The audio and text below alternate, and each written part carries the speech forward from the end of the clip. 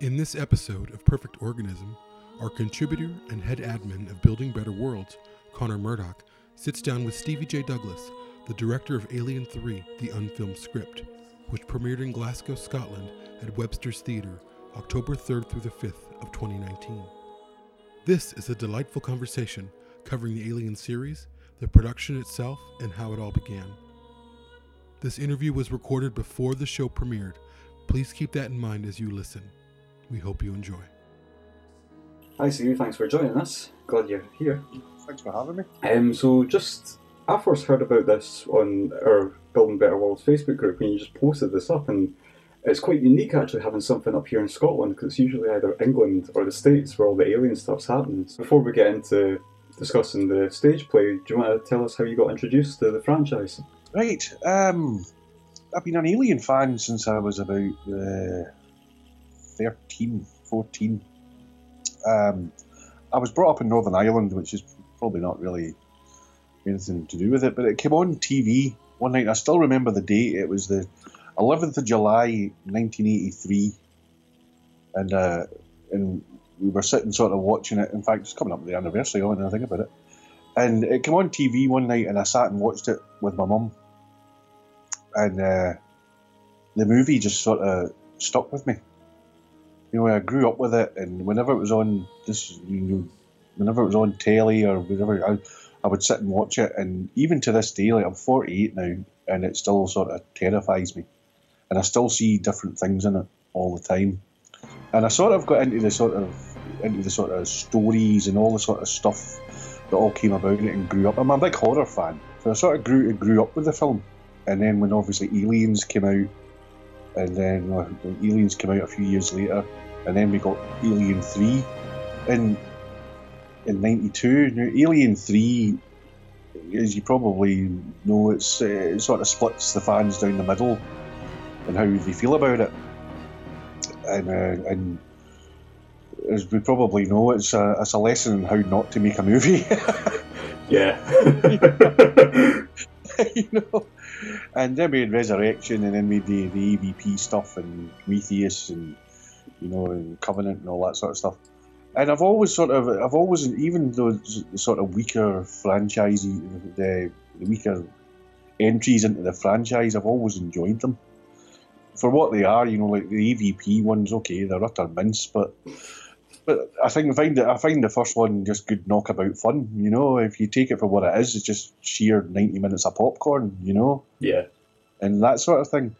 And then you remember Alien War? Alien War in Glasgow.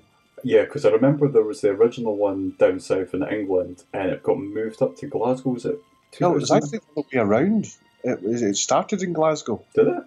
Yeah, the first one. It was started by two Scotsmen, Gary Gillis and John Gorman, and they were sitting watching Aliens in the cinema one night, and one of them had the idea, said we should bring that to life, and they did, and that's a whole other sort of story. But I ended up actually being a Marine in the last run of it. Oh.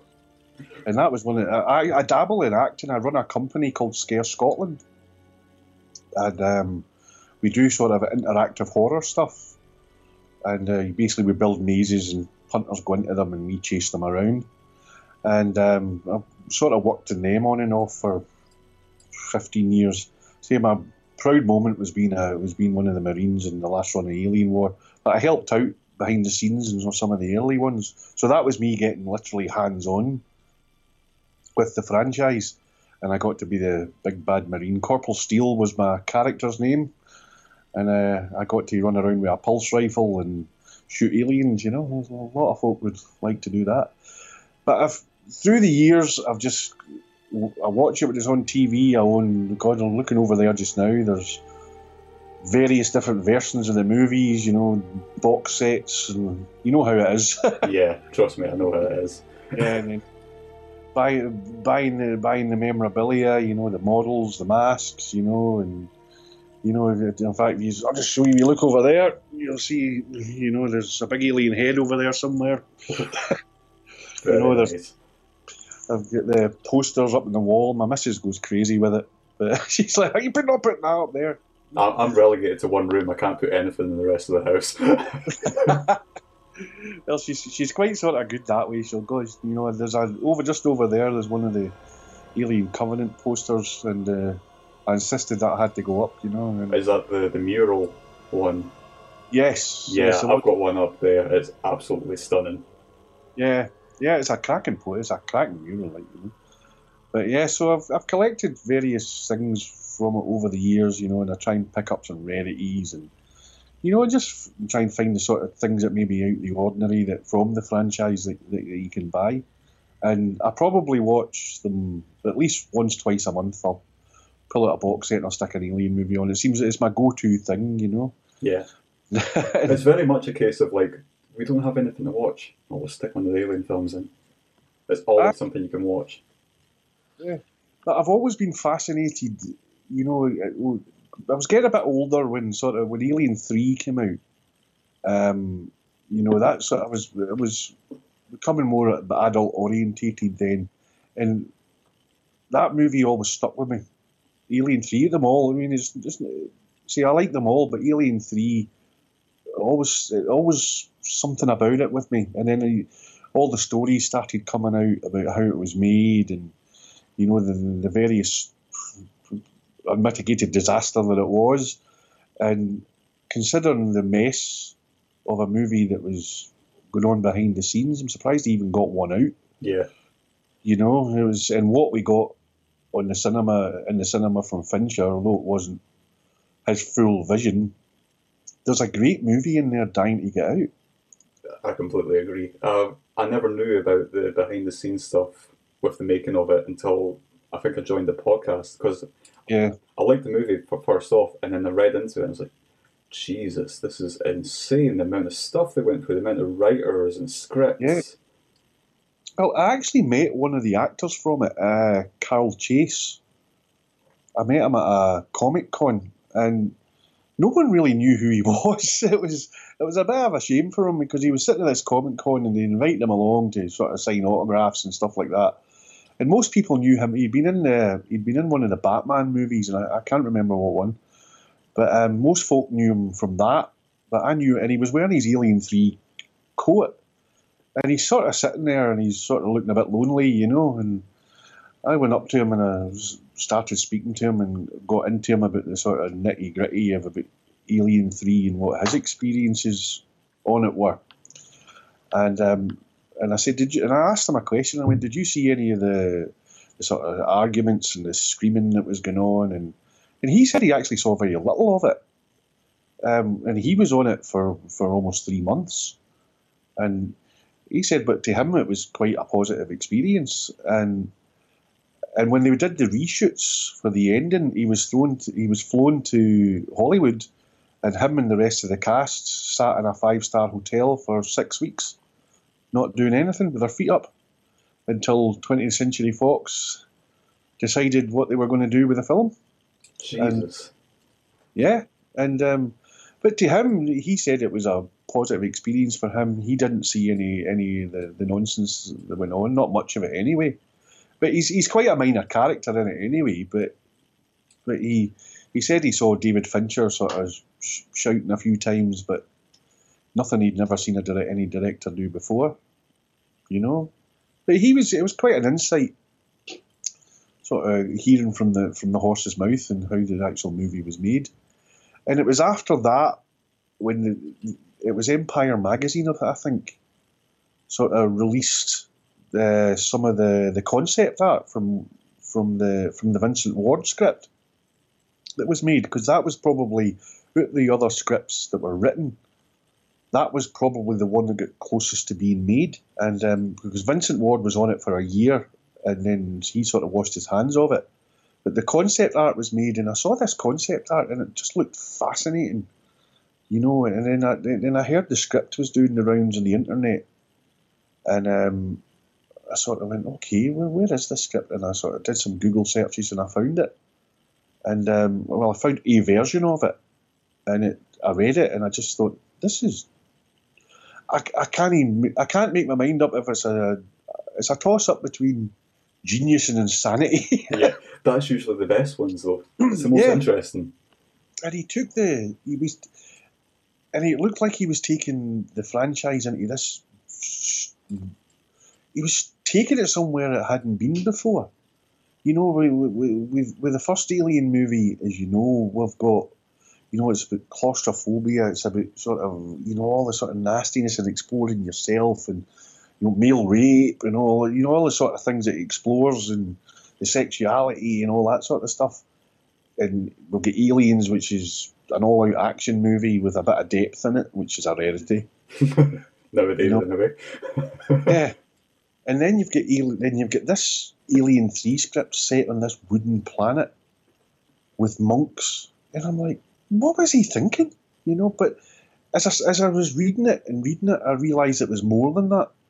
You know, and when the character Ripley isn't what's the best way I could, without sounding arty-farty, it sounded like it was the alien was after our soul. Yeah, it's amazing actually how many sort of themes went from the Vincent Ward script to what we got in the final product. Yeah. And it was interesting seeing how they rewrote some of the characters into sort of like Dylan and, you know, and 85 and all that sort of stuff, and how they developed from what was on the Vincent Ward script into what we got, because they were writing Alien 3 as they went along.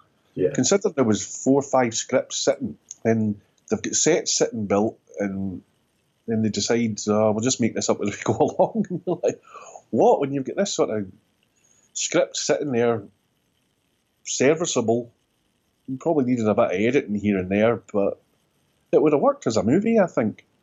But it would have took the franchise into wild directions, you know, even more, you know, we see in Prometheus where it explores sort of spirituality and God and all that stuff. Vincent Ward was doing that before Prometheus. Yeah. I can't remember what script it was, but there was one of them where they had the aliens essentially join up into a single form, like some sort of transformer, and I was just reading it thinking, oh God, thank God. Thank absolute God for what we got. That was a bit insane, that one. I can't remember who wrote that one, but some of them were just like, they were just churned out, you know, because Fox, I believe, had already committed the money to make Alien 3.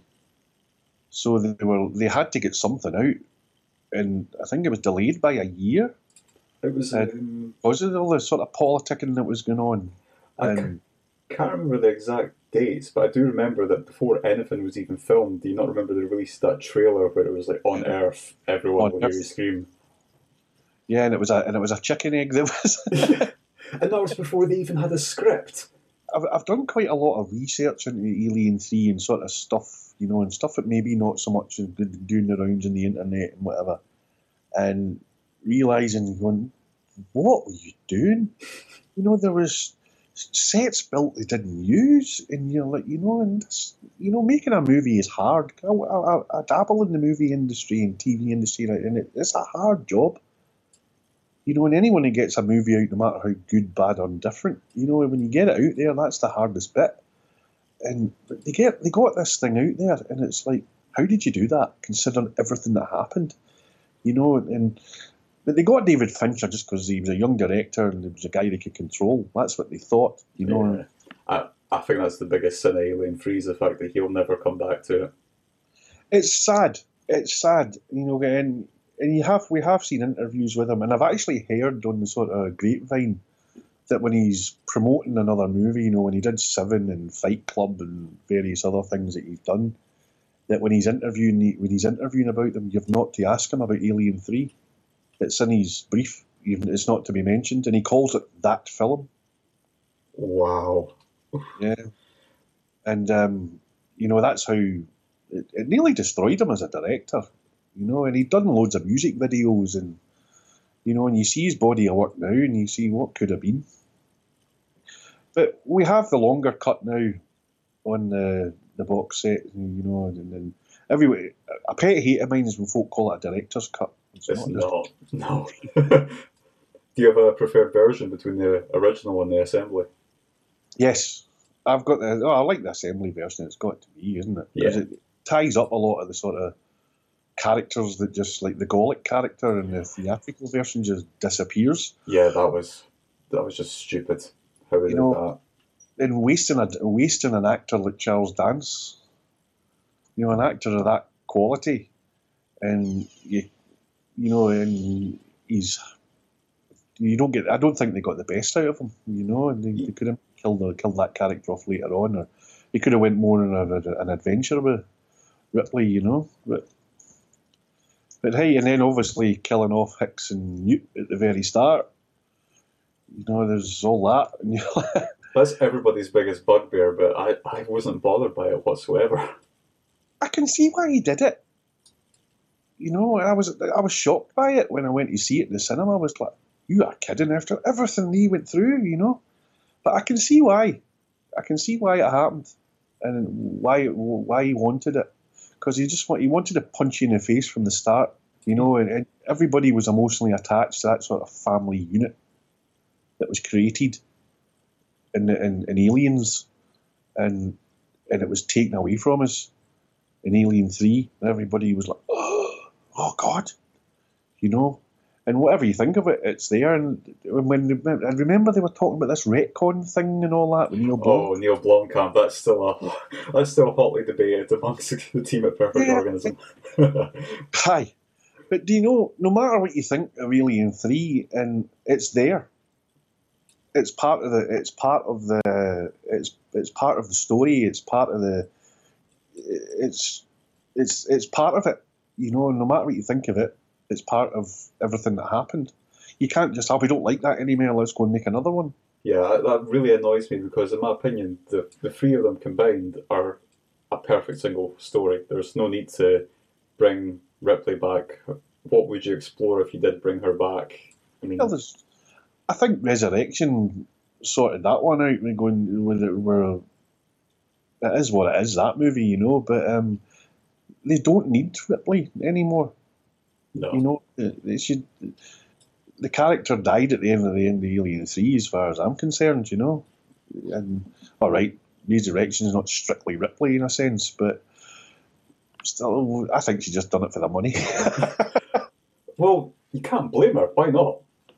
Of course. It's cool that she wants to return. She seems she's talking about it again, and maybe resurrecting Ripley again. But I don't see a call for it. No. I think our story finished at the end of Alien 3. But that's where my love of the franchise comes from. That's a big sort of long-winded way of sort of saying it. But, and I mean, I've got an alien tattoo on my arm. I've got a Wheeling Yutani on my arm, and various other things. And I like to shoot, and I'm actually very proud to be an Alien fan. Because people see it in my. My missus looking at me, and I'm quite happy to sit and talk about it for hours on end and bore the backside off of folk about it. Yeah, it is a very niche fandom though, because a lot of us have to go and say online. It's very rarely you'll find someone locally that Like I've got a good friend of mine we grew up watching the films together, but apart from that, I don't know anybody in my social circles in real life that's a big fan of them apart from my wife. And that was lucky. I think I pretty much indoctrinated her into that. I think I'm the same with my missus. What? You're used to it now. Yeah, I mean, a lot of my friends will watch them. I'll put it on and they'll sit and watch them, but they don't. They enjoy them, but they don't sort of go. But where my outlet is the Scare Scotland thing. Yeah, tell us about that, because I'm really wanting to hear about this. Well, Scare Scotland is a company. I mean, we started about 7 years ago, and it came from the sort of scare industry, which I was sort of working in, doing Alien War and various other sort of shows. And it's like you said earlier, there was a lot of sort of companies were bringing these things to Scotland, and they were coming from abroad, England and all this sort of stuff. And I was like, we're more than capable to do this ourselves. So the Scare Scotland thing is to sort of bring folk who want to work in the horror industry together. We do a lot of zombie stuff, right? We've done we've done TVs, we've done movies, music videos, various other things. We have a lot of fun with it. And so whenever there's sort of creature acting, so whenever a sort of TV show or a movie needs someone who can move in a certain way or whatever, they'll give me a call and say, can you get somebody who can do a xenomorph? Can you get somebody who can do a Michael Myers type thing? Yeah, we can do that. And I've got a sort of group of folk who we can sort of lay out. And yeah, well, that's a quick idea of what we sort of do. We don't generally put our own shows together, but we'll sort of help folk out. But I saw it as an outlet to try something on my own and create something on my own. And there was a group in Ireland did a read through of Alien 3, but they did the film version. And I sort of emailed them, and I was like having a chat with one of the guys from that. I mean, well, how did you go about it and stuff? And they said, well, we just sat around a table and we recorded it. Nah, okay, I like the idea, but no, everybody's seen the movie. Let's do something different. So the old script that I'd read, the Vincent Ward one, popped back into my head. And yeah, okay, I had to read through it. And it started off as a bit of a laugh. Right? As all projects do. As all projects do. I got a few of my Scare Scotland guys. I says, right, okay, let's just do this for a bit of fun and see where it goes. And it started off sort of, again, 7 folk sitting around a table. And we just started reading the script and having a bit of fun with it. And then I just started just putting a bit of sort of little bits of stage direction in it. So, well, why don't you stand there and walk across here where you're saying that? And then we've got a guy called Alec who, see, Alec, can you be the alien? Alec's tall, Alec's like 6'8", Alec, can you pretend you're an alien and just grab him and then drag him away and kind of pretend you're ripping his throat out and stuff? And Alec's like, and he's like, yeah, no problem. And we met up for a few weeks doing this, and we realised we had a stage show in our hands. And we were like, okay, we're doing it for ourselves, but can we perform it? Can we actually do this in front of folk? So a year or so ago, we did it in a small venue in Glasgow. And just a back room in a pub, and it was just a sort of spare empty area they had. They let us use it, and we let some friends know. We sold some tickets. It was only an audience of 40. That's still a sizable audience for a first go. Yeah, but we used it to learn a lot from it, and they really enjoyed it. So we did it. We did it for over 2 nights, and we sold it out both nights.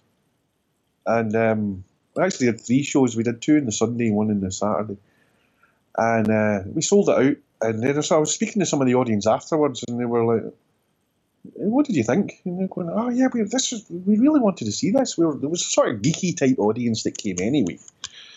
And they were sort of taken aback at how good the story was.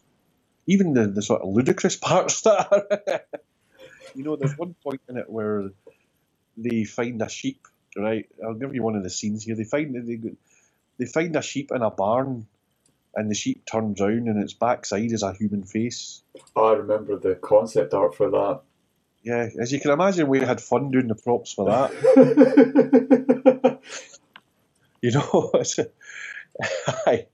Yeah, well, you've got to watch some of the pictures of this thing. You've seen the concept art. What's running through this guy's head?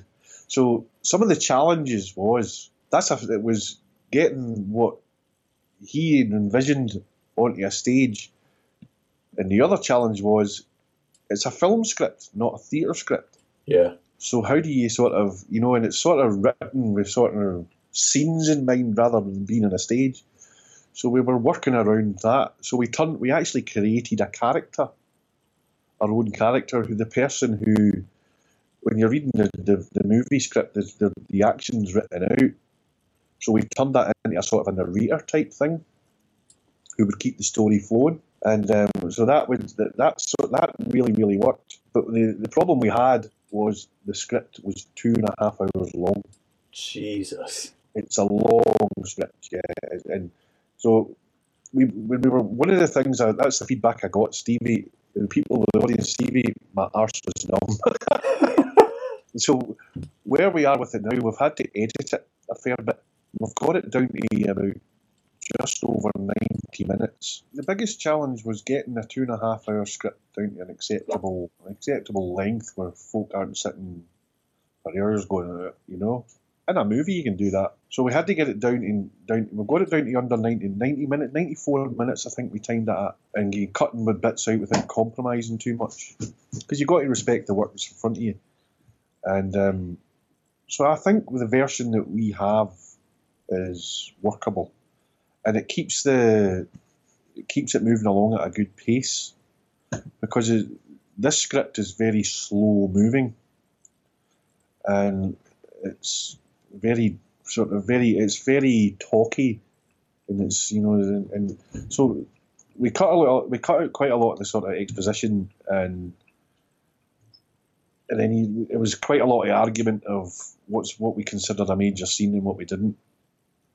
But yeah, I think we've agreed it, and I think what we've got will work better than what we did before. When we did it in the smaller sort of the venue that we did it in Glasgow, we had a really good cast, and then one of the girls who's around runs her own theatre company called Shows in a Shoestring, and she spoke to me and thought the show had legs, and we should do something with it. So I arranged to meet her, and she said, I'll produce it, you direct it. I thought I was going to be replaced, to be honest.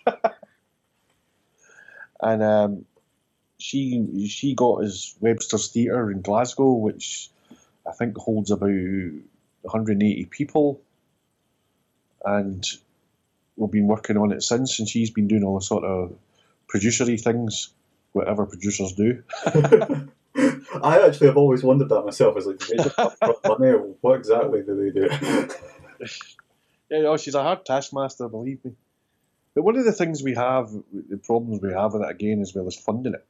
You know, we're fortunate where, you know, we've got a decent theatre, but last time we just covered the actors' expenses, but this time we're sort of paying them properly, and you know, we're making it a full professional production. So we're currently we're fundraising for it, and we've actually got a fundraising night tomorrow night in Glasgow and stuff, and just to sort of make sure everybody, all the crew and staff are all sort of looked after, and the actors and whatever, because I think we're asking a lot of them, and they are professional actors at the end of the day, and professional theatre crew, so they deserve to be paid, and it's the least we could do for letting them working for me, in a sense. We're bringing my sort of passion and vision to life, you know. But we want the thing to be challenging to folk as well, and let people see that Alien isn't just about getting chased around by a big monster. Because that's a misconception I've always hated. Yeah, you know, it's not a monster movie, you know, although we know it started off that way, but once sort of various things come into play. But this one explores, this version of Alien 3 just explores the human psyche, you know, and even when they meet the android in it and stuff, and you know, and even the android is different, and you know, we had Ash and Bishop and Call and all that, but this one's called Anthony, and it's totally different, and there's although they sort of touched on the Bishop thing, wanting to be human and all that sort of thing, the Anthony character in this is isolated away for years, because the monks on this planet have basically shut down anything with machinery or electronics or whatever. They've pushed all that away out of their lives, and he's been locked away. But when Ripley eventually encounters him, it turns out he's been locked away, and he's actually started to go insane. And he starts during the thing exploring his humanity, and it makes Ripley explore hers and what the agenda of the alien actually is. So, and she starts exploring spirituality, and so do the other characters as well. You know, and I just thought it was absolutely amazing, the direction it went in. And I felt it deserves to be seen in some form. There's no way we'll ever get the millions of pounds to film it. So I couldn't even imagine building that wooden planet set, honestly. Aye. I must be. I'm sitting here imagining. I was thinking before we started the call. I was like, wooden planet. That'd be quite. I wouldn't say simple, but less complicated to do a set for. And then I'm like, wait, I've looked at the designs. No, it's very, very complicated. Yes. Well, how we're going to do it is obviously we can't, due to budget constraints and and various. We're going to suggest a lot of the thing by light. We'll have little bits of sort of that going and say it's to show this planet is made of wood, but we're going to be it'll all be done by colours. There's a bit in it where they spend a lot of time in a library and the books are all chained up and all that sort of stuff, and so a lot of the action happens in there, and then there's a courtroom thing. There's a huge kangaroo court sort of scene. Sort of happens where they sort of doom Ripley to hell in a sense, and because that's what's I'm sorry, going all different directions here, but don't worry about it, man. Honestly, it's even sort of exploring that as well, the sort of heaven and hell thing, down in this sort of the bottom of this planet is like the prison, and it's dark and there's nothing down there, just pitch black, and Ripley gets put down there, and then you've got the bit up above where there's fields and there's fields and there's corn and everybody's all happy, but it's a pretense happy. It's an illusion. I don't want to give the twist away. That's because there's a big twist in the film actually, in the script, but there's the Wheel and Yutani in a sense have created an illusion of a sort, and it's about exploring that as well, of what you see isn't what you always get. And it's about people you having to change as a person to survive and get through your life. And it's about and it explores loyalty as well. There's a character who's a young monk in it, and he sort of falls in love with Ripley, and it's against everything he should, and and he's a doctor in it, so you can see where that was rewritten into Clemens, yeah, and obviously the scene in the movie where the two make love and whatever, he can't do that in this, but he's looking at her with sort of loving eyes, and as the sort of script goes on, and then he's got to make a choice in it. I'll not tell you what that choice is, but it comes to a point where he has to make a choice of where his loyalties lie. And that choice is quite sort of devastating for himself and a couple of the other sort of major characters in the script. But it explores a lot of things that the previous movies didn't touch on. And for me that was I just wish they could have made it. I have to admit, I haven't read the Vincent Ward script for a good couple of years. Right now, listening to you, I'm thinking, I should go back and read this. And I'm like, no, wait to see it. Wait to see it. Well, we'd love to have you there. We'd love you and your podcast folk to come. You'll be, of course. I think it'll probably only be me unless we can somehow kidnap Jamie and Patrick from across the pond. All right, well, fair enough. I'm the only Scotsman here. That's why I was really looking forward to this episode, because the podcast has been taken over by Scotland. Yay! Freedom! Sorry. But we're hopefully going to video it, so we'll maybe stick it on YouTube or something like that. Yeah, because it's very interesting the fact that you guys have started this, and we also had the North Bergen High School play for Alien Day. Yeah, that was. See when I was pleased for them and pissed off at the same time. They stole the thunder. And then I saw the videos appear on YouTube, and then they got bloody Sigourney Weaver to support them, and it was, But I'm actually I'm working on maybe trying to get one of the Alien 3 actors to come up. Ooh, any chance you're going to tell us who it is? I can't. I really can't, because there's two have asked. 85. Yes. Fuck yes.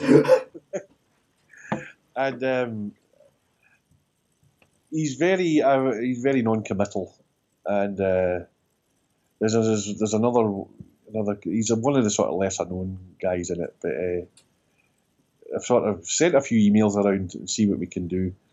It would just be even if he comes up on the first night or something, you know. Yeah, just to make an appearance, it'd be.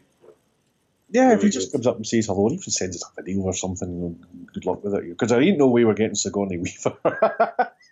We could kidnap her.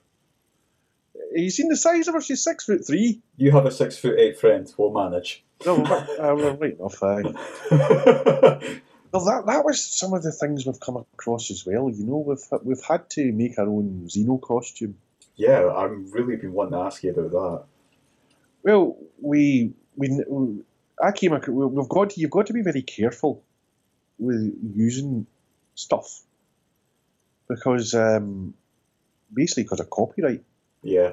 And the Giger estate wouldn't be too pleased. So we actually got some of the old Alien warheads, Alien heads, and we've sort of redesigned them a little bit because we don't want them coming and sending us any lawyers' letters or anything. Because they are very protective of the franchise, as you would imagine, because they make a lot of money out of it. Yeah. Just in royalties alone for figures and comics and whatnot.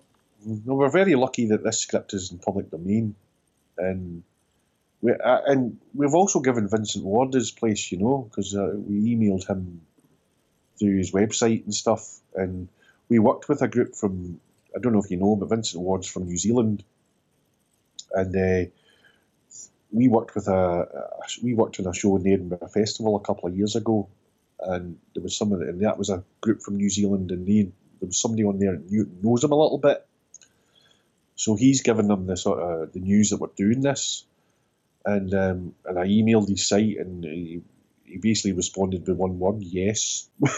Cryptic. Yes, aye. Because my understanding is that he's more or less washed his hands of the whole thing, even though he puts it on his website where if you want to go and have a look at the script, but the concept art is there, but it is what it is. We're going to do it anyway. I could see where they're coming from. Maybe not to David Fincher's extreme but if you put your heart and soul into conceiving this, and for some reason one or another it doesn't go through, you do sort of want to forget it. I can see where maybe they're coming from that. Yeah. Well, you know, Vincent Ward and these other writers, it took them 6 months to write that script, you know, and then they worked they were in pre-production for then a year. A full year. God. Oh, and then they see what's going on. I think he saw the writing on the wall, to be honest, and I think he thought he was dodging a bullet, you know. But I suppose he more or less did, in a sense. We'll see. But hey, he's not told us not to do it. So you've got a cryptic yes, so that's proclamation enough.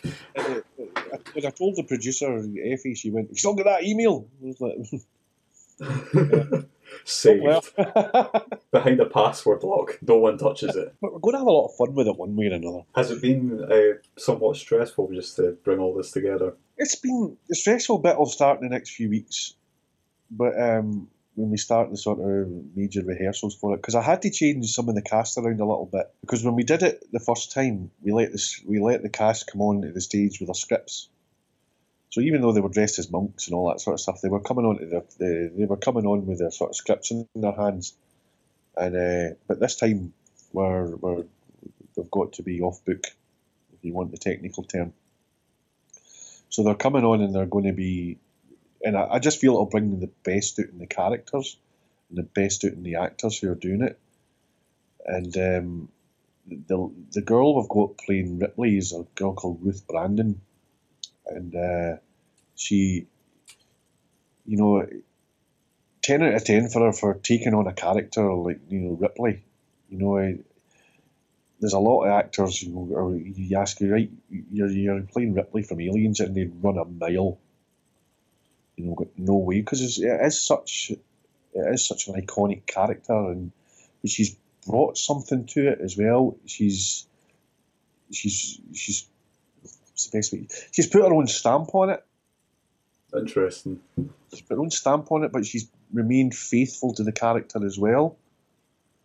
You know, and I wouldn't want her to go out onto that stage and do a carbon copy of Sigourney Weaver doing it. You know, it'd be nice, but no. And I encouraged her during the initial rehearsals. She said, look, I want you to put a bit of yourself into this. What do you think the character is like? Because she actually hadn't seen an Alien movie, and I suggested, well, go and watch one and look at the character, and then maybe watch the second one and see how Sigourney Weaver developed the character. You know, and cherry pick what you want, and you know, and then I wanted to see 40% of it's a copy, the rest of it is our own, and I've got to admit it blew me away. You know, and just watching her, and especially in this script, was a lot of emotional turmoil Ripley goes through.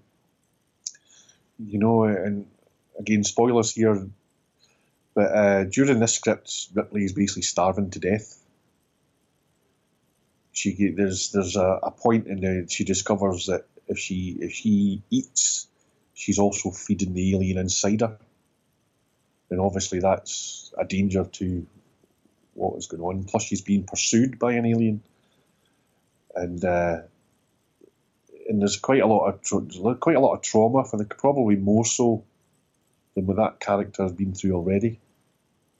You know, and she's got to keep moving, and she's dying as she goes through the script. It's through the sort of story. You know, and it's through that she starts discovering her own spirituality. You know, and all about her own life, and you know, and the challenges that she's faced and facing up to it once and for all. You know, and this one, where does it lead to? You know, where does her destiny lie? You know, and the end of the movie, when she falls into the lead, you know, the ending of this one is even more. I'm not going to tell you what it is, but it is even more traumatic. And again, is there sacrifice involved? You know, what is the alien agenda? Because these monks see it as a devil. You know, again, that carried over into the movie. That's what I've always referred to it as some sort of devil. Yeah, they see it as their retribution. You know, for being highly religious, and this is the devil coming to do what he's going to do to them. That's probably the one aspect I really wish they would put into the movies, is a sort of religious cult aspect. Yeah. They didn't explore it very well in the movie. You know, there's elements of it remain, but it wasn't pushed to the sort of element it could have been. Because it goes quite extreme in this sort of version, where it gets really extreme, where, you know, it does cover the sort of cult thing, and how, you know, if you compare it to something like Scientology or something like that, and, you know, where that's the only way, you know, this is the way it must be done, and, you know, in various other cults is about sort of forcing you down a road you may not want to be comfortable with, but you have to do it. And there's a lot of that goes on, you know, and then you've got the leader of the monks, who is very inflexible. You know, he comes across as a very nice man at the start, but then you see, as the sort of story goes on, that he's actually more controlling than what the other monks think. You know, and he's pushing another agenda, which again comes out later on. And then there's the subject of retribution for all the decisions that these characters have made. You know, and then you've got this alien in the middle of it, which gives the retribution. There's a lot of sort of themes running there, which I'm hoping we can pull out this script. You know, and people can see the, you know, like I said earlier, can see the franchise. It's not just monster movies. I do have to say, you're really hyping me up to come and see this. You know, but I'm really excited for this. There's no promises it'll work to that level, but that's what my agenda is, to try and pull that out of the script and pull that out of the actors. You know, and pull that out and get the audience emotionally involved in it. And guys like me and you, we've seen alien movies probably 100 times, but they still draw us in, and we still watch them, and we still get excited by them, and we still get scared by them, and we see the themes that are running through there. And this time it's in your face. There's no screen protecting you. Because we are putting an interactive element in it. You will get up close and personal with the alien. Oh, stop selling this to me. You've already sold it. That's the thing, though. I think that it's We're very fortunate with the venue that FAF Shows in a Shoestring got us, where Webster's Theatre is an old church. So the minute you're walking into this place, you're going to walk into the theatre. There's all going to be the sort of, we're going to have monks walking around, and where you go for a pre-show drink or something like that. There's all various things going to be happening before you even go into the theatre. So because that's my interactive theatre element of it, it's very important to Scare Scotland. It's very important to me, and I want the audience to be hands-on and feel it. It makes it more memorable. I think so. And I just know from working in interactive theatre, and especially in the horror element of it, which I do, and again, when going back to the old Alien War days, seeing people's faces when I'm the big marine, and they get attacked by when they would get attacked by the alien, and I'm shooting this thing and turn around and see their faces and see the fear in their faces, and going, oh my God, get the hell out of here! And my job's to save their life and get them out of there, and and you're not just sitting in your backside in a seat watching it happen. You're in it. Yeah, because for that split second, you think you're there. So we'll have things happening around, not just so it won't all be on stage. Majority of it will, to be honest, but it won't all be there. There'll be things going on round about. But we're putting it's not all going to be po-faced and serious. We are going to chuck some gags in. Because some of the scenes are like, how can you do that without laughing? Yeah, exactly. Plus, there's one scene, again, spoilers here, where the monks basically meet up to go to the toilet. So you've included that scene? Yes. I remember when we did it in the sort of first one, the first sort of stage version of it we had to put it in. And one of the monks is sitting shuffling cards at the same time while he's emptying his bowels.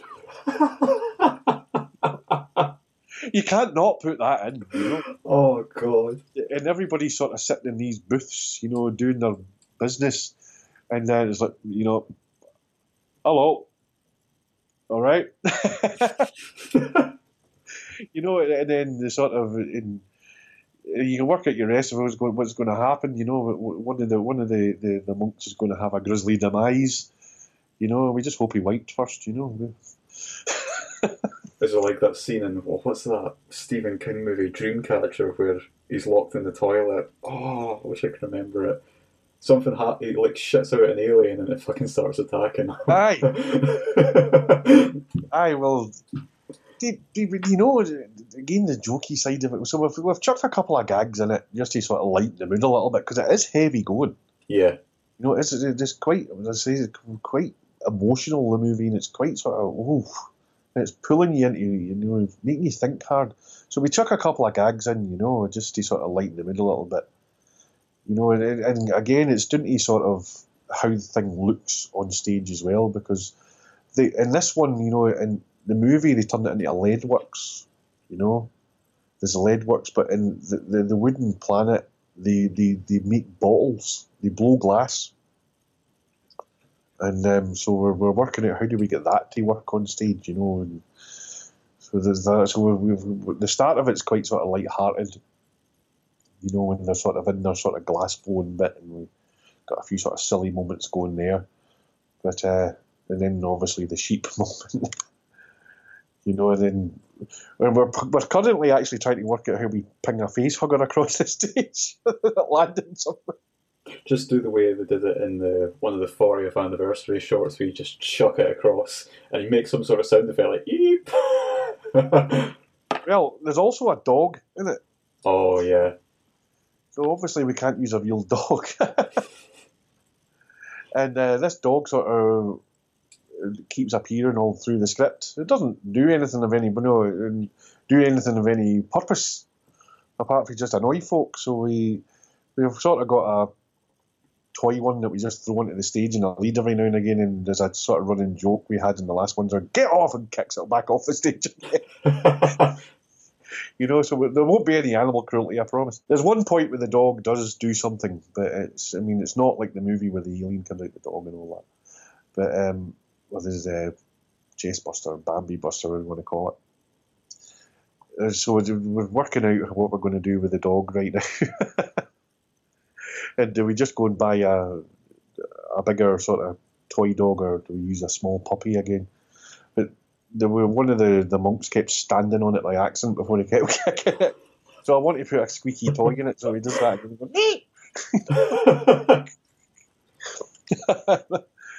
But we've done that. We threw a couple of gags in it just to lighten the mood, But that's not to say we're going to take away from the horror and everything that's exploring. We just want to give people a little breather.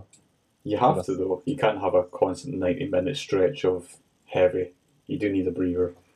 Yeah, it's because it is in your face, But we've got it's a small cast we've got, but we've got 8 in the cast, and there's a couple of sort of monks randomly sort of wandering around, because you could just fill it with monks and then you wouldn't see anything, Pretty much whoever criticised Alien 3 felt like you can't remember the characters, they're all bald. It's like, this time they're all wearing hoods. So pretty much we'll just drag whoever we can in off the Glasgow streets and just stick them in the play.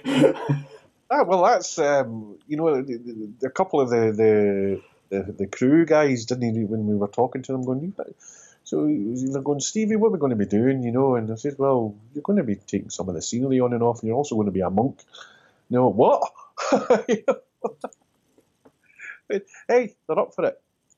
And the lighting guy we've got is, and I've just been throwing all these mad ideas at him, what I want. He just nods. Yep, I can do that. Yep, I can do that. Yep, I can do that. We never had a lot of lighting in the first the test show, as we call it. We only had a couple of sort of lights and whatever. But this time we've got a full lighting rig, so we can suggest the wooden planet with all the colours, and when there's a big fire in it, and we can suggest all of that. Obviously, we can't set the stage on fire. Just burn the church down. Burn the church down. Yeah, but I think it's challenging, And when we saw that primary school do it, the school in America do it, as we were talking about there, I was applauded and angry at the same time. What they've done is superb, and it's great to see kids, young folk, getting into the franchise, even through that. And what they pulled off was amazing, and if I can pull off half of that, and even better if we can get Sigourney. Oh yeah, please. I mean, to be honest, it's just refreshing to actually finally hear from you, and the fact that you're so invested in this script that I can already tell, production aside, that it's going to be brilliant. We'll make do with what we have, and and again, it's not. It's about with Aliens, it was all about weaponry and sonic ball breakers and all that stuff, and what they could, and all the guns and all the stuff they had. Don't have that this time. What we have is good actors, and we've got what I feel is a good script, and I think the story should be told. And I'm not, as much as I enjoy the movie Alien 3, the 2 versions that we know about, I don't want to take away from that either. But I just want people to see, film buffs, Alien fanatics, whoever wants to come and see it, and maybe just had interest to see, well, this is what you could have seen, this is what could have been out there. And I think it's a very, very good story worth exploring. And I can't say that enough. And it is a good story, and I think we've got the right people to bring it to life. It's interesting that obviously you're doing this, and we just recently had the Gibson comic as well. Yeah, that again, it seems to be, the stars seem to be aligning here, as far as the interest in Alien 3. When the Gibson script get turned into the comic. I personally haven't read it myself yet, or seen I've read the script, but I haven't seen the comic yet. I just don't have a chance to go and get it. But this resurgence of Alien 3 seems to be in the works for some reason. And I don't know if that's down to, Covenant being released and stuff like that, and that people are maybe wanting to look to explore the Alien franchise again. And a lot of people didn't like Covenant. Personally, I thought it was alright, but it was what it was, But this interest is generated from it, and people want maybe explore the franchise a bit more. And so the Gibson script came out, and people went, alright, we can appreciate that a bit more. And I've met a few people since Covenant saying, I went and watched Alien 3 again recently. First time I thought it was shite.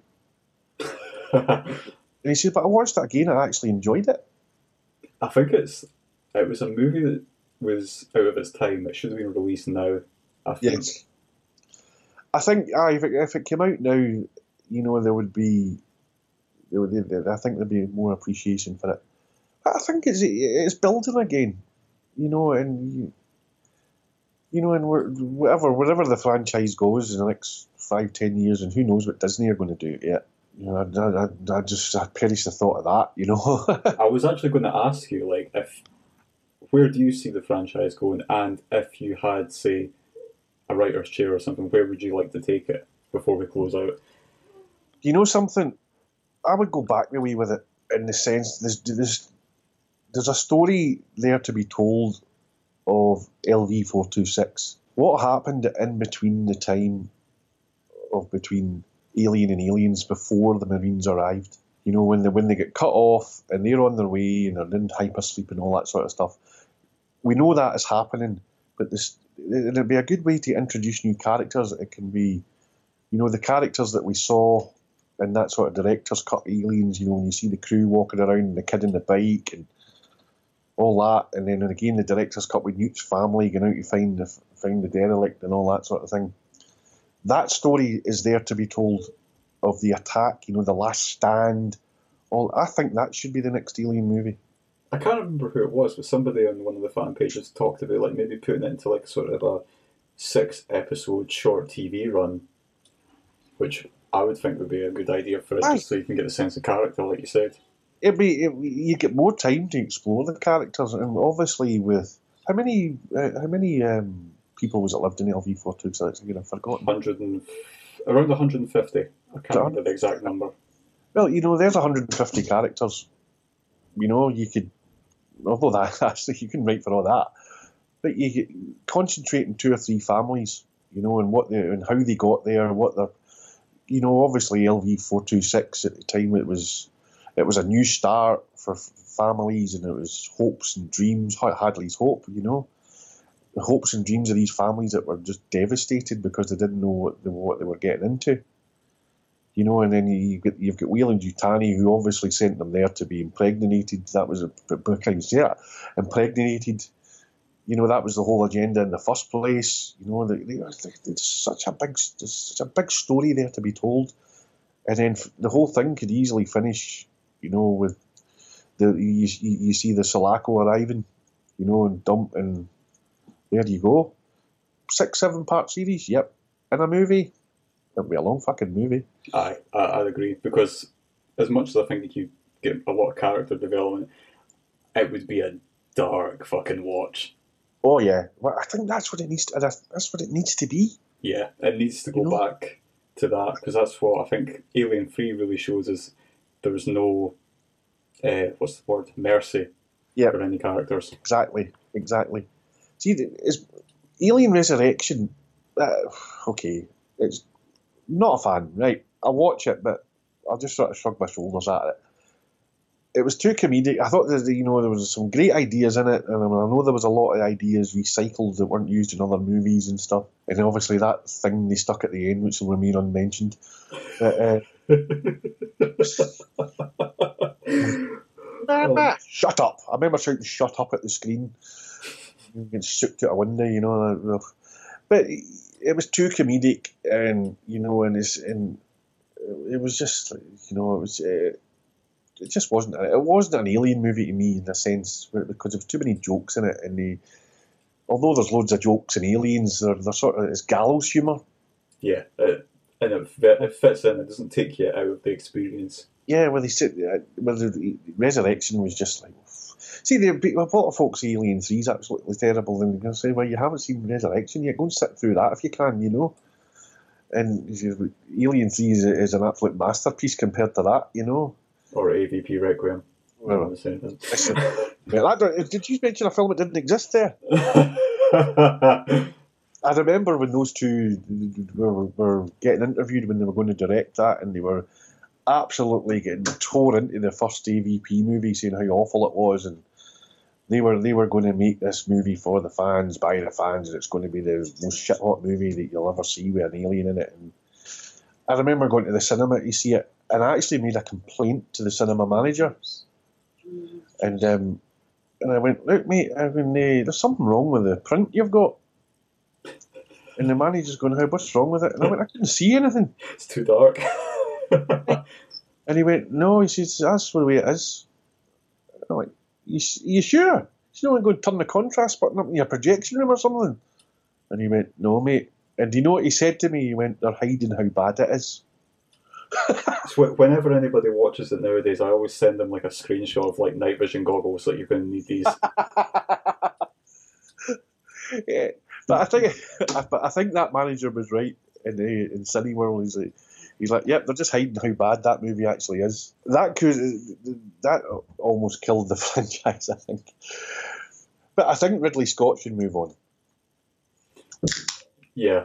I think, you know, as much as I respect him as a director, and without him we wouldn't have our beloved franchise, you know, and I don't know, when he brought out Prometheus, I was so excited, you know, went to see it. As much as I enjoy Prometheus for what it was, there's so much in here not explored that's just left hanging, and then some of the characters are like, what are you even doing? You know, but it looks fantastic, and some of the stuff, you know, routes they could have went down, they didn't do, and I don't know how a director of that esteem could have let that out in the form it came in, the form it went out in. Yeah, because I mean, story parts aside, there's absolutely glorious visuals in both the prequel movies. That planetary entry sequence in Prometheus and IMAX was something else entirely. Oh, yeah. I mean, it's like you say, it's a fantastic looking movie, you know. I went to see it the first time in this thing called 3DX. Oh yeah, I remember that. Where you sat there in this chair, it moved around and stuff, and see when the Prometheus is turning round, and you see the big sort of things with the skull at the top, I can't remember what they're called, and it turning round, and the chair turns with you. That was like, I felt I was on the bridge of it, you know. I was like, oh, this is amazing, you know. I'm pretty sure there was an updated version in America where they actually have like wind blowing towards you and water effects and whatnot. Yeah, if there's not a cinema in Glasgow that's built something like that in it recently, sort of. I think it's quite and smells and stuff. I don't know, but I think I enjoyed the, you know, the one after that for what it was, but I think Ridley Scott he's burnt his bridges with it a bit and needs to let someone else. If that's Neil Blomkamp, but I think he's moved on to RoboCop now. Yeah, there was a recent article coming out about him using the original RoboCop suit for the new movie. And I mean, creatives change over time. I mean, how long has it been? It's been 40 years since the first Alien came out. Ridley Scott's tastes and his motivations for wanting to create something have passed. It's the same way everyone's like, oh look, Jim Cameron might come back. I would not want James Cameron anywhere near this franchise right now because in my opinion he's just lost his edge. Don't get me wrong, he's a great filmmaker, but you know, he lost it for me after True Lies. Once he done True Lies was his last good movie, I think. You know, even, you know, everybody goes on about Titanic and how fabulous it is. It's an awful movie. You know, the ship fucking sinks, right? Okay, go home, you know. And then the ones with the blue Smurfs, you know, and Avatar. Yeah. I don't know how he thinks that franchise has got legs, because I remember going to and I think Sigourney Weaver was in it as a favourite to him. You know, and I remember going to the cinema to see that and being bored. I'm like, this is just, it looks fantastic, but he's putting substance in there there's a substance in there that's not there that he thinks is there, if that makes sense. Yeah. You know, and he's going to do another 3 of them, apparently. Well, I think I'll wait for the DVD for that one, you know. Because he had a certain edge when he made things like the first 2 Terminators and Aliens. Definitely, you know, and some of the stuff he wrote as well, didn't direct. You know, he was a script doctor for years, and you know there was some couple of scripts he done, and they seem to get into a mode where you just cruise, don't they? Yeah. And he's, I don't know, but it was ironic though, because he had a dig at Fincher. That's because I think Fincher essentially wanted to spit in the face of the second Alien film by killing off Hicks and Newt. You know, and I understand that Jim Cameron can be a bit difficult, you know, and you know there's all stories going around about how hard he can be to work with and all that sort of stuff. And you've got to be, when you're a director, in a sense where you know you're in control of everything, everything's on your shoulders. You know, and it's a lot of responsibility. And when you're making a film as sort of iconic as an Alien movie, you know, he did the right thing with Aliens by going, right, I can't remake the first one, so let's just go balls out here. You know, and Fincher was like, well, I can't remake that, you know. So, but let it go. And it was Fincher's first movie, whereas Jim Cameron at least had The Terminator. Aye, definitely, aye. But Cameron just wouldn't let it go. And, you know, he'd moved on, he'd done some other things, and his emotional thing to Hicks and his emotional attachment to Hicks and Newt were still there. And if he were really that interested in it, he should have went and done Alien 3 himself. You know, again, he's a fantastic director. Aliens love it to bits, you know, but he chose not to do Alien 3, you know. So I don't think he's got the right to whinge about it. Yeah, I think it's now a case of where everybody's looking, it's like, what director would we like to helm the next movie? And I'm just sitting here thinking, it's like, see if they announce Christopher Nolan or Denis Villeneuve, I'd be set. I really don't know who could do it. You know, I don't know if Blomkamp was even the right guy. I think with Blomkamp, I saw a lot of visuals in his previous movies that looked like they fit into the Alien universe. But at the same time, it's the idea to bring Sigourney back, it's just never sat well with me. Yeah, I felt exactly the same. You know, as I said earlier, there's no need. Let the character go. Yeah. Sigourney Weaver said it herself that the character's that's her finished. In the Alien 3, sorry, that's it, done. Still came out, okay, slightly different character in Resurrection, but why? There's no need for... Yeah, Ripley, you were fantastic. You're dead. Good night. You know? Peace out. All right, they've tried to do something with Covenant when they've got the new character, but, you know, again, it's a Ripley clone. Yeah, I mean... You know, there's a lot of nods to the Ripley character in there, and you know, and they didn't need to do that, and I think that's its biggest weakness is in Covenant. You know, they should have tried to do something else with a different... It doesn't have to be a woman, you know? Although, you know, James Cameron writes strong women, you know, but it didn't need to be a woman in that movie. Oh, I mean, I'm going to sound like a complete sexist, but I wouldn't mind a guy as a lead character, just for a change. I mean, or say, for instance, do what they did with the original, where they give you a handful and they don't really give an individual a large amount of screen time, more of an equal one, and they'll let the surprise you with the lead character. Aye. Well, look how in Alien, you know, Ripley wasn't even the lead. No, it was originally billed as Tom Skerritt for the lead. Yeah, he's billed first. I think. But you know, he was at the top of his game then. You know, but the character was that strong, it came through, and just down to sheer writing. You know what I mean? I don't think it was ever intentionally done that way. You know, I think Skerritt's character, was killed off for shock value. Because he was going down into the tunnels being Mr. Brave Guy, and there you go. That's what happens to the brave guys. I think they wrote that. I think it was an unintentional mistake in some, and when they wrote themselves into a corner with it. And, oh shit, we've killed off the lead character here. What are we going to do? Improvise, quick. Oh, you'll do. And it was an accidental success because I don't think it was just meant to be a 90 minutes of here. And when Ridley Scott and Giger all came in, all this other stuff just grew out of it. That we all see, and Giger being the designs, the creature and stuff, were like, oh no. Because I don't know if you've ever seen the original design of what the alien was supposed to be when it was. Oh, it's horrific. Yeah, it was still called. Was it Space Beast or something at that point? Yeah. And you're like, it looked like. If they put that in it, it would have looked like worse than the first ever Predator. Even. But I think we're not going to see like any decent sized production, like movie or TV wise, at least until Disney can finally get nailed down what they actually want from it, what direction they want to go in. But it's just it's great to see the fact that we've got so much stuff coming out, including your project. But I don't think Disney will kill it. I know there was stories about that Disney don't want it and they want to kill it off and all that.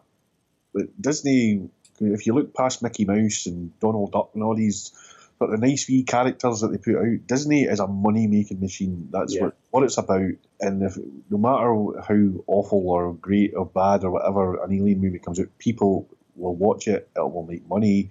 There will be merchandise. There will be all the sort of Alien Day and all that stuff. And Disney aren't going to turn that away. But what they need to do properly is an alien ride, a proper one, back in the vein of Alien War, because I know they've done them before, and where people are in an alien pops out a window and you just laugh at it. You want to be put in the middle of the movie again. Exactly. I really want to see that, but I think we've been recording for nearly an hour and a half, so I think we should just. And I've been waffling like. Oh, dude, it's been a fun time, man.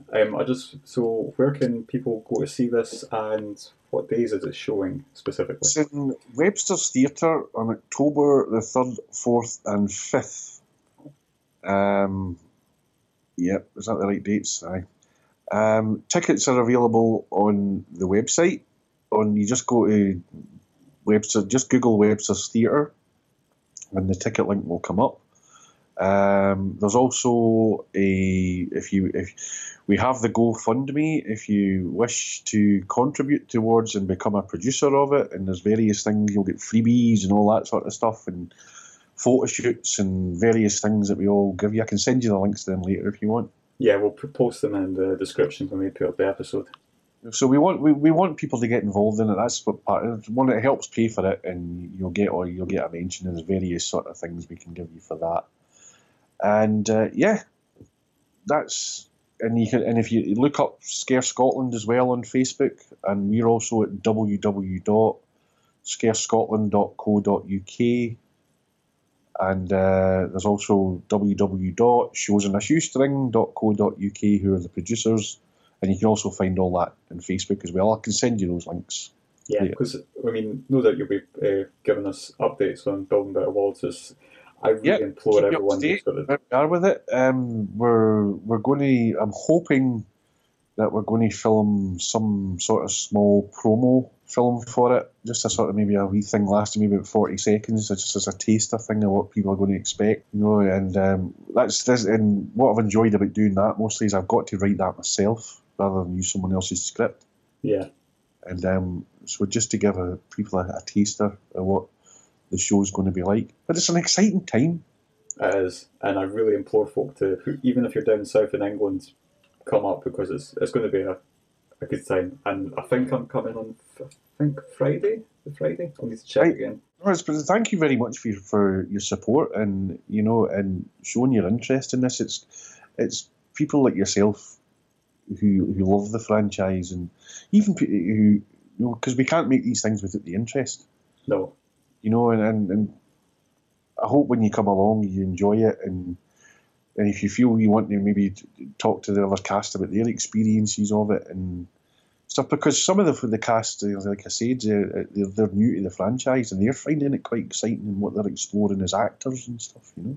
And it's great to see something like this in Scotland because, like I said a lot earlier, it's always in England or America, and you know, it's great to see it locally. Yeah, you know, there's the Alien franchise has got a Scottish connection with Alien War. You know, it moved from Glasgow, then it went to London, and it toured around Scotland first, and you know, so and you know how our Scots are. You know, we're a passionate race. You know. Oh yeah, we are. And when we take something under our wing, we own it. You know, it's ours. You're not getting it. You're not getting it back. You know. So we're claiming the Alien franchise up here, and we're starting off with Alien 3. You know, I might even let you have a shot at my pulse rifle when you're there. Oh, please bring it along. Someone got me one as a gift a few years ago, and I was like, oh, I really cried when I got it. I was, but yeah, I don't know what else. You know, I'm just so excited this is happening. I didn't think it would. When we did it the first wee time, it was a bit of fun. Never thought it would go anywhere. And I said, right, got that out of my system. And then someone said, we're going to do this again. Alien 3 Resurrection. No, that doesn't sound right, does it? But it's going to be a good show, if I do say so myself. We have a shit hot cast. There's a lot of love. There's a lot of passion going into it. And, you know, and we're working hard to make it. Nobody's done anything like this, putting an unwritten script onto a stage, because we have no guidance. We don't even have a film to follow where we can steal things. You know, we have nothing. I've got to create these pictures. I've got to get this onto a stage and make it work. You know, I sort of understand where the directors are coming from a bit now. Well, I think it's even harder to put a movie script to a stage play. Yeah. Well, I just don't have 35 million to put it on. Not yet. Be wishful. Believe you me, if this turns out to be successful, I will run a mile and I will never do it again. Well, I did say that last time as well, you know, because I direct scare attractions all the time, you know, and you stand there and scare the shit out of him there, and you scare the shit out of him there, you know. I do all that, and I'm getting a bit old to be running around and all that now, you know. But I just feel we've got something special here, and thanks to Vincent Ward and for writing it, you know. I'm just sort of sad that it never made it on the screen, and I hope we do it justice for him. I hope we do it justice for the Alien fans, you know, and I hope my small contribution to the Alien franchise, and I hope people remember it, because people remember Alien War fondly. A lot of old fans, yeah, really remember it fondly. Yeah, you know, and I remember fondly for going to it and then being in it, you know, as a character in it. So this is my contribution now. This is Stevie Douglas from Scare Scotland. So I love the Alien franchise that much that I'm going to let you see bits of it that you didn't know existed. Oh, honestly, Stevie, thank you very much for coming on the show. It's been really good talking to you. And thank you for having me.